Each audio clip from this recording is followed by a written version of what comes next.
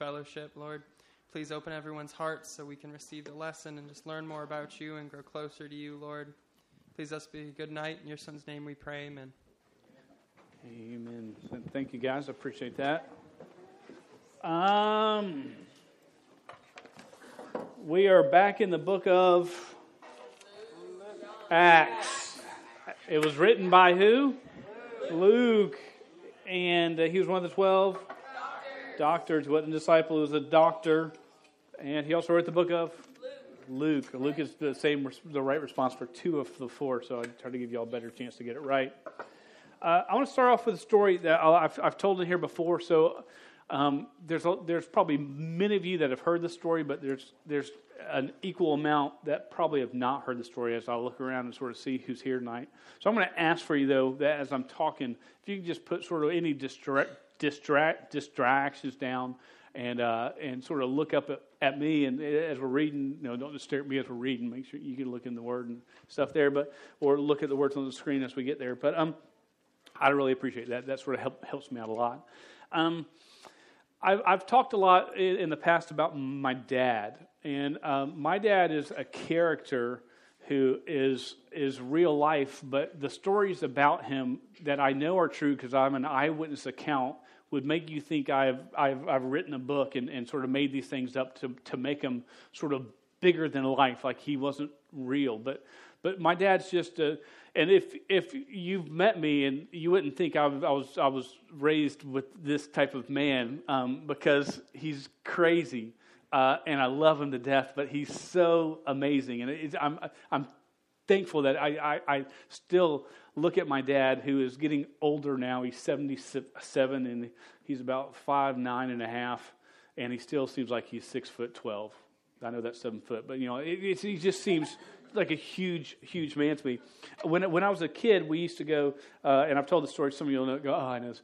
We went to the soccer games that were downtown. The group was called the T-Men, and it was a professional team. We'd go to it's now Everbank. It was the Gator Bowl is what we called it back then. Same place, not quite as nice as it is now. And so we would go to these games. These games weren't attended by a lot of folks, and we'd go to this game, and they always do a what's that song they do at the start of the national anthem? Very good, thank you. That was a trick question.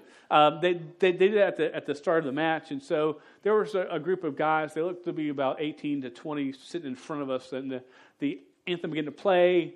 We were sitting like 4 rows back from them, and they were just being loud and obnoxious, ignoring it, and just sort of being sort of rude. And so my dad, being the gentleman, the kind, soft-spoken man that he is, walked up to these boys and treated them like he was owned and said, "Boys, I think your parents probably haven't raised you right, but when that song is sung and that flag waves, you've got 2 choices." He said, you can sit down and shut up, or you can stand up and either shut up or sing the song.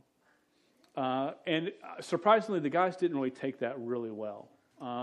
They threatened him when he went down to get something. They jumped him and shoved him up against the fence. Anyways, throughout the whole match, I remember being 10, and these guys would glare at us. The stink eye. Have you ever gotten the stink eye before? Well, this was like 47 stink eyes, it felt like, right at us. And they would just turn around. And so, like I said, this is not a well-populated game. And so the game comes to an end. We make our way down. Mom's got my arm and my sister's arm, and we're walking at a pace where my arm has been ripped off twice because she's going so fast. I can't feel it anymore. She's just trying to get to the car. It looks like our car is from here to the Yulee High softball field is how far away the car looks, and there's no one else around.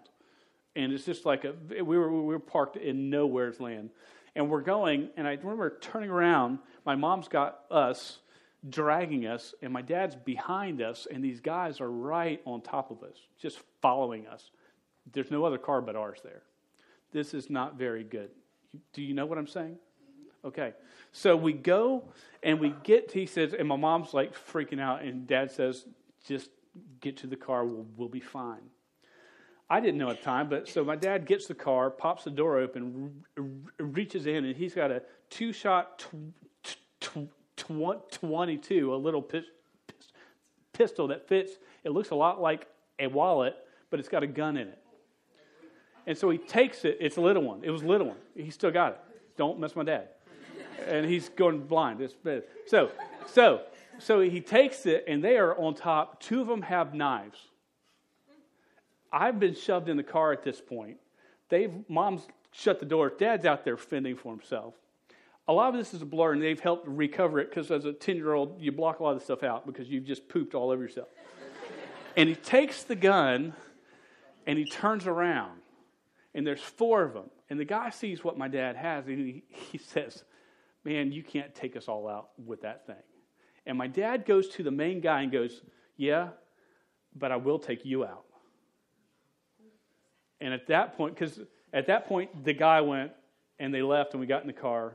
I cleaned up the poop in my pants, and we went home. True story. Now, that sounds like it's like, no, that can't. If you meet my dad and start talking to him, you'll be like, oh, I can sort of see it in this guy. I can see it. But my dad knew one truth in that moment when he was bent on protecting his wife and kids. And he's sort of uncouth, and I love him. There's a lot more stories like that in my life. I didn't stutter before. No, I'm kidding. I've always stuttered. But he knew that if you cut the head off the snake, everything else falls apart. You know, that's what he knew. He knew he couldn't take out all the guys. He said, I'll take you out. And then he said something like, and probably one of your friends before you get me. And he knew that if you take the big dog out, everything else sort of seems to fall apart. That's in movies. There's themes of that in movies. And so we're in a part of Acts here, in Acts 9, when Paul, or Saul, as we know it, is the head of the snake. He is the one is made the Christians dispersed. He was approved that Stephen be put to death. He approved of it. And then he went and he persecuted in Acts 8 the church, where the church fled just to survive. He's also gone on this road, and he's got a court order saying that when he goes to Damascus, he can imprison all those that believe in Jesus. So keep in mind, in this story, Saul, who becomes, we know as Paul, is the head of the snake. And it's a beautiful picture of what God does. He doesn't just cut off the head of the snake and kill it.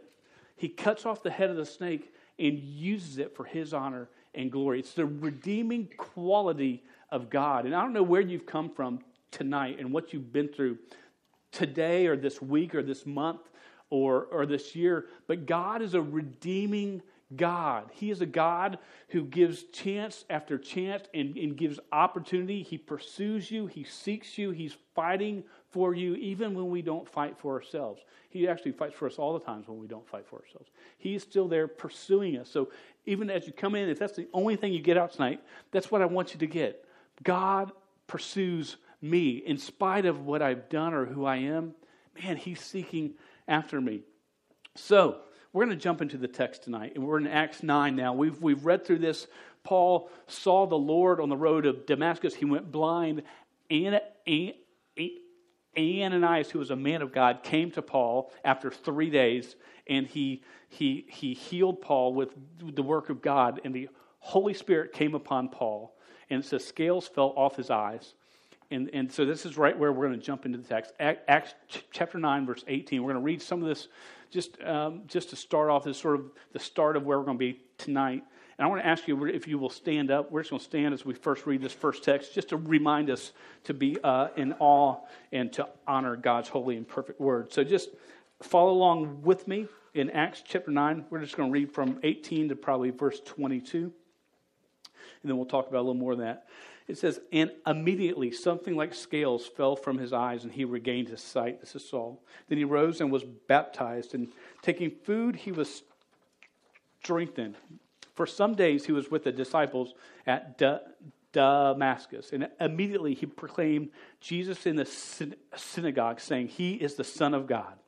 And all who heard him were amazed and said, is not this the man who made havoc in Jerusalem of those who called upon his name? And has he not come here for this purpose, to bring them bound before the chief priests? But Saul increased all the more in strength and confounded the Jews who lived in Damascus by proving that Jesus was the Christ. Let's pray one more time. Dear God, we thank you so much for your word. Lord, I just ask for your word just to speak to us, for you to speak to us, God, just let us know that you're here. Just if there's someone here that goes, man, I just need to know God is real, Lord. I ask that even in this time that you will just reveal yourself in just a mighty, mighty way. For it's in Jesus' name we pray. Amen. Okay, everybody have a seat. Now, there's a couple of points I just want you to see in this text, and there's going to be a recurring theme that we're going to see a few times. So hang with me. Who says, I will hang with you? I will hang with you. Amen. Okay, we'll take it. Okay, now Paul didn't go to Christian seminary at all. Okay, he was in Damascus. He was en route there because he wanted to kill those that were believers in Jesus. And now right here, we see all of a sudden that it says in verse 20, and immediately he proclaimed Jesus in the synagogue, saying he is the Son of God. And all who heard him were amazed. Immediately he began to proclaim Jesus. Now, understand, this is just a cool picture because he's not well schooled at this point in who Jesus is, on how all this works. But the truth is, to share the gospel, you don't have to be well schooled. All Paul does, and it's by the help of the crowd, is he shares his testimony with them. He says this, and they say, "Hey, isn't this the man who's in Jerusalem who calls all this stuff on those who are followers of the way? And isn't he the one who came up to this town here just planning to wipe out all those that believed in Christ?" So his testimony followed him. And the fact that he was now proclaiming Christ as Lord and his past was there is the fact that he was using his testimony. And if you are a believer in Jesus Christ, okay, if you say, you know what, I believe in Jesus Christ, you have a testimony. You have a time before when you did not know Christ, up until where you realize you're a sinner, that your sin separated you from God. You had it. Now you might be like, well, I wasn't like Saul or Paul here. I wasn't like going, I'm killing everybody. No, but we've had, we didn't live for God. We lived for ourselves. We still fight against that. But so you have a testimony where you've got your past where you can, man, this is where I came from. You have a point in time. Usually it could be a point in time. It could be a span of time where you go, man, and then I begin to understand the gospel, the good news of Jesus Christ. And I put my faith and trust in Jesus Christ. And then you've got where you are now. And man, this is how my life has changed. I have peace in parts of my life I would never have had peace in. When I became a believer in Jesus Christ at the age of 16, when I went to a youth camp, about to turn 17, I will tell you this, a burden came off of me like I have never felt again. There was a burden just on my life, and I remember just feeling weighed down. And when I put my faith and trust in Christ, for me, that burden left, and I've never felt it again. That's part of my testimony. And there's some folks that say, well, I just don't believe you. Well, that's great, but I know what God has done in my life. And man, I know he can do it in your life. That's part of my testimony. Paul has it right there. So you don't have to be like an expert in this book. I want you to become, as much as you can, an expert in this book. But don't let that stop you from speaking about who God is and what he's done. Just talk about what he's done for you in your life. Now, who is in your life right now? Don't say names, please. No names. No one shout out. But who is in your life right now? Just think about this, where you would say there is no way they're ever going to come to Jesus. I think we all have. Some have a big list. You're like, man, there's no way. There's some that have hurt you so bad you go, man, I don't want them to come. And there's a part of forgiveness we've got to try to learn to get. But who in your life you go, man, there's no way they'll ever. Man, they hate God. There's no way. And just don't miss as we study about Saul or Paul. If there's hope for Paul, there's hope for everybody. So God's a redeeming God. Now, in the passage we're about to read the rest of, this is the one truth here. You can do everything right and still pay for it in a not fair way. You can do everything right for God, and it may not be fair, and it may hurt you, and you may be persecuted, even if you're doing everything right. And you go, man, that's not fair. But the truth is, the fact that Jesus Christ would go, I'm going to send my son to save you from your sins, that's what's really not fair. The fact that he would do that is where we go, well, I will live my life for him because I know what he did for me. Now, let's read in Acts. We're going to read on here. And it's really three things that occur to Saul that aren't good. And in many ways, they can be devastating to Saul. Look in verse 23. Paul's just preached the gospel, preached Jesus is the Son of God. And it says in verse 23, when many days had passed, the Jews plotted to kill him. But their plot became known to Saul. They were watching the gates day and night in order to kill him. But his disciples took him by night and let him down through an opening in the wall, lowering him in a basket. Point number one, Saul is rejected. I can say that because when someone wants to kill you, that means you're rejected. Do we agree with that? I mean, there's something wrong. They don't like you. So we see right here, Paul is rejected. His message for at least some of this group is rejected by him. Was he doing the right thing? Yeah, he was doing everything right. And even in the midst of it, they plotted to kill him.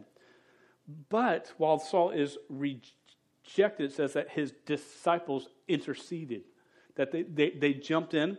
Look in verse 25, but his disciples, those friends of his, those fellow believers of his, took him by night and let him down through an opening in the wall, lowering him in a basket. Is it good to have friends? Yes. I mean, it's really good to have friends that you can count on, that will get your back. What did Pastor Chris talk about this past week? Does anybody remember? There's one sort of key theme he talked about. Do y'all remember? Unity? Is that what I just heard? Yes, community or unity, right? The same thing. We're to be unified. I thought he did a fantastic job this past week as he talked about. I mean, that's what we're supposed to be about. And this is a passage is such a picture of what unity is supposed to look like. How we have each other's back and look out for the welfare of others, even to risk for ourselves. Do you know when you look out for your friend, you and sometimes will be seen to side with them, and because of that, you may lose friends because of what you're doing, the step you take to look out for them. It comes at a cross. These guys that helped to save Saul, they did it at a risk. These folks were wanting to kill Saul. I see this a lot of times. When we pray in our group, a lot of you, or at least some of you, will hold hands together when we pray, right? Am I right? Yeah? What is being communicated when you hold hands and pray together, when we're praying for something? What is that saying? Okay, I'm praying with you. I care about you. What else does that say? I mean, is it just for fun? I mean, sometimes, or is there a depth to it? You agree with the prayer as a group, and I hope it's saying this: we're in this together. We're in this. I am in this with you, and it should mean this. We're in this thing together, so let's keep living for Christ. And when you fall or when you're rocked by the world, I've got you. That's what unity is. That's what Saul had in these friends that we see in this first text when they were wanted to kill him. And all of a sudden he had this group that said, man, we've got you. And they find an open hole in the wall that's up high in the wall, and they lower him down in a basket to get outside of the city gates and to go to Jerusalem.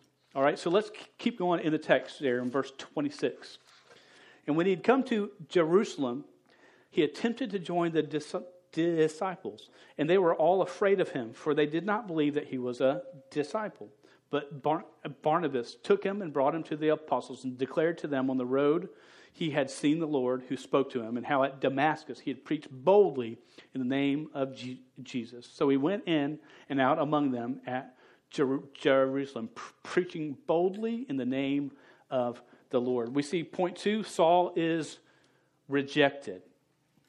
When you go to a group that you want to sort of be in and they say, yo, no, yeah, we're not dumb. We saw what you did to Stephen.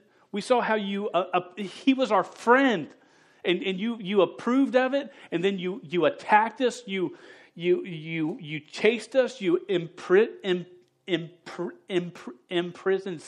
some of us.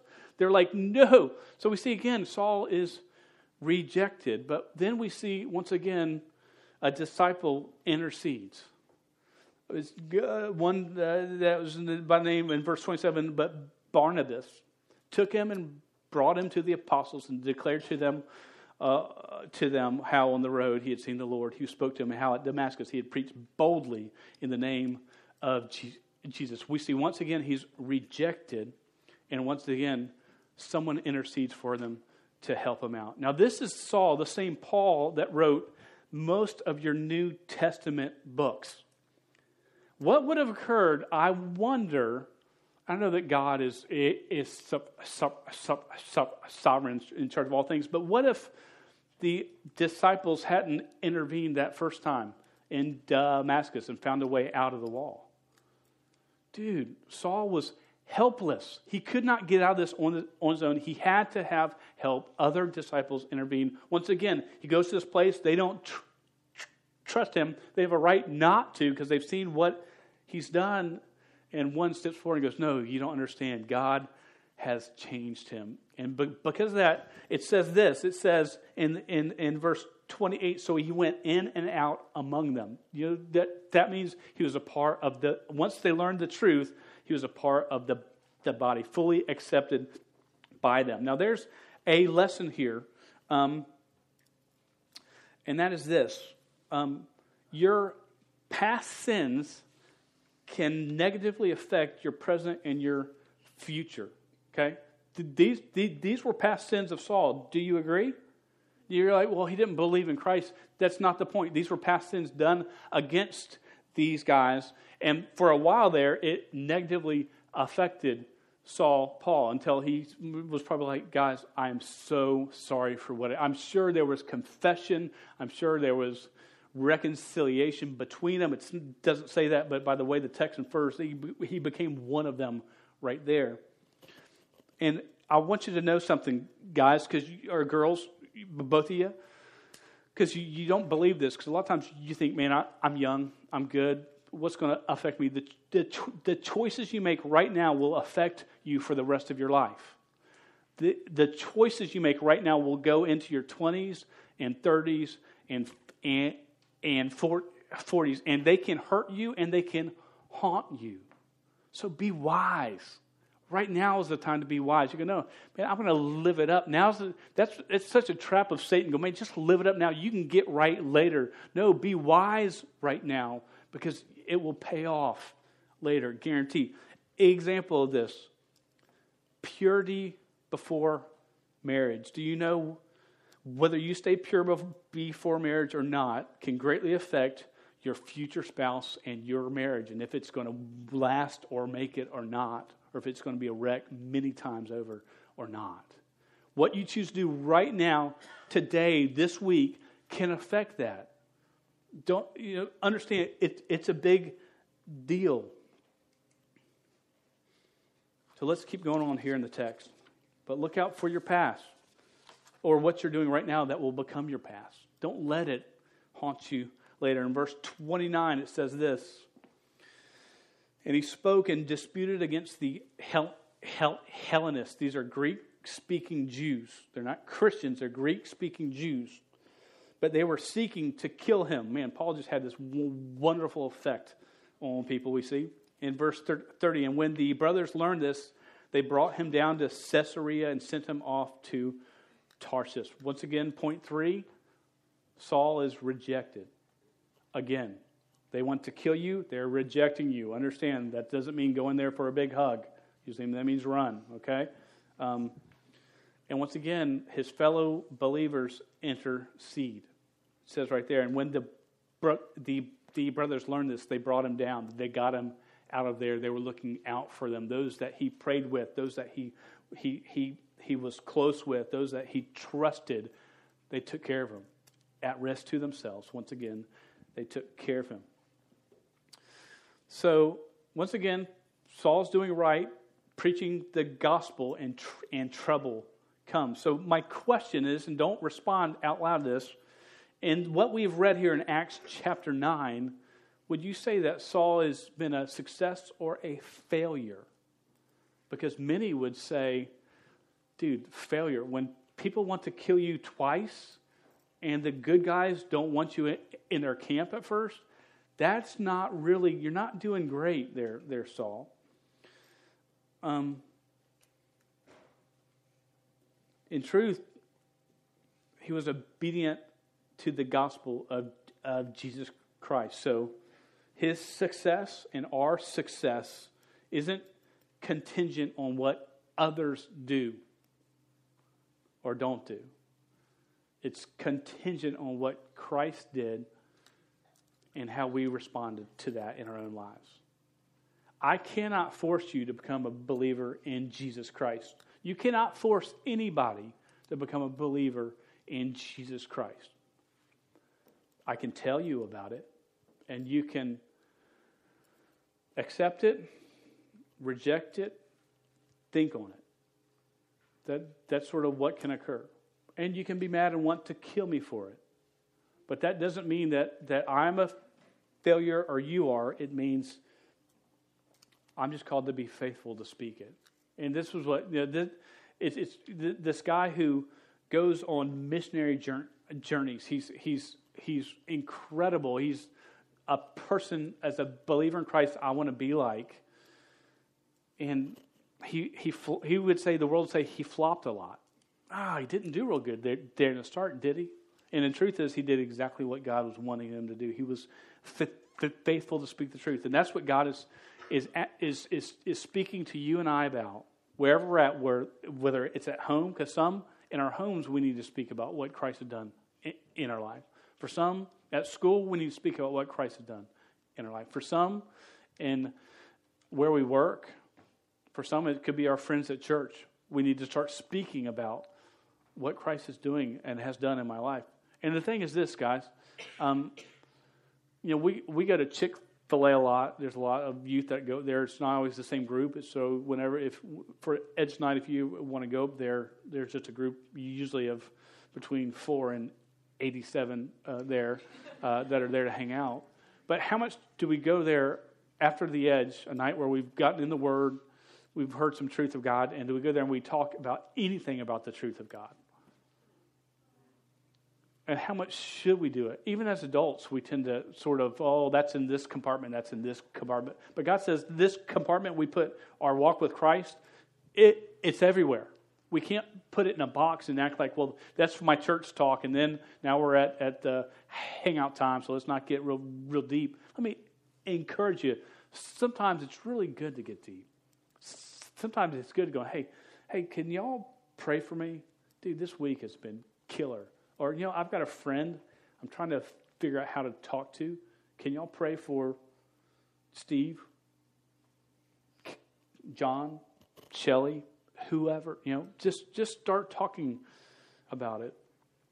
Verse 31, our text comes to a close here. We're going to be tonight. And it says this: So the church throughout all Judea and Galilee and Samaria had peace and was being built up. And walking in the fear of the Lord and in the comfort of the Holy Spirit, it multiplied. See, in Acts 8, it starts off with, and the church was persecuted and heavily attacked, and those that believed in Christ were beaten and put in jail. And at the end of Acts 9, we see that God has cut the head off the snake and has actually used that head for his own honor and glory in the man named Saul, who we'll see later refers to himself as Paul. Saul, y'all know who Saul is in the Old Testament? If you go to our church at all, he was a king. He was a king, and God anointed him to be king. But then he walked away from God, and we're about to. I think Mike is going to end that where in the book of First Samuel this week. But yeah, he was a king. So this name Saul was a name that was noble and strong. For the Jews, it was a great name, and he changed his name. We'll see in Acts 13 to Paul, which is a Roman word name, I believe, and it means little. This great man who did great things, he says, I'm going to be called little from now on. I just think it's an interesting text here that what God does, that even though the church is persecuted and attacked, that the church multiplies. And so understand this, Saul was rejected a lot. It's not just in this story right here. He went through so much stuff, but he got back up and he kept going. And a lot of times he was able to get up or keep going because he had friends there to walk alongside of him. So for you, the challenge is this. Speak up about who Christ is and be the friend that helps those around you out, especially when it comes to the walk with Christ and their walk with Christ. Be that friend. If you're going to hold hands, let it mean that. Let's pray together. Dear God, we thank you so much for tonight. We thank you so much for your word, for your truth, for the story of Saul and how he was rejected in so many ways, but you used him in such a mighty, mighty way. And Lord, may we understand that you write in your world that in this world we will have trouble, but take heart, you have overcome the world. God, just give us the strength and courage to follow you, to seek you, to speak about you among friends that don't know you, and speak about you around friends that do. For it's in Jesus' name I pray. Amen.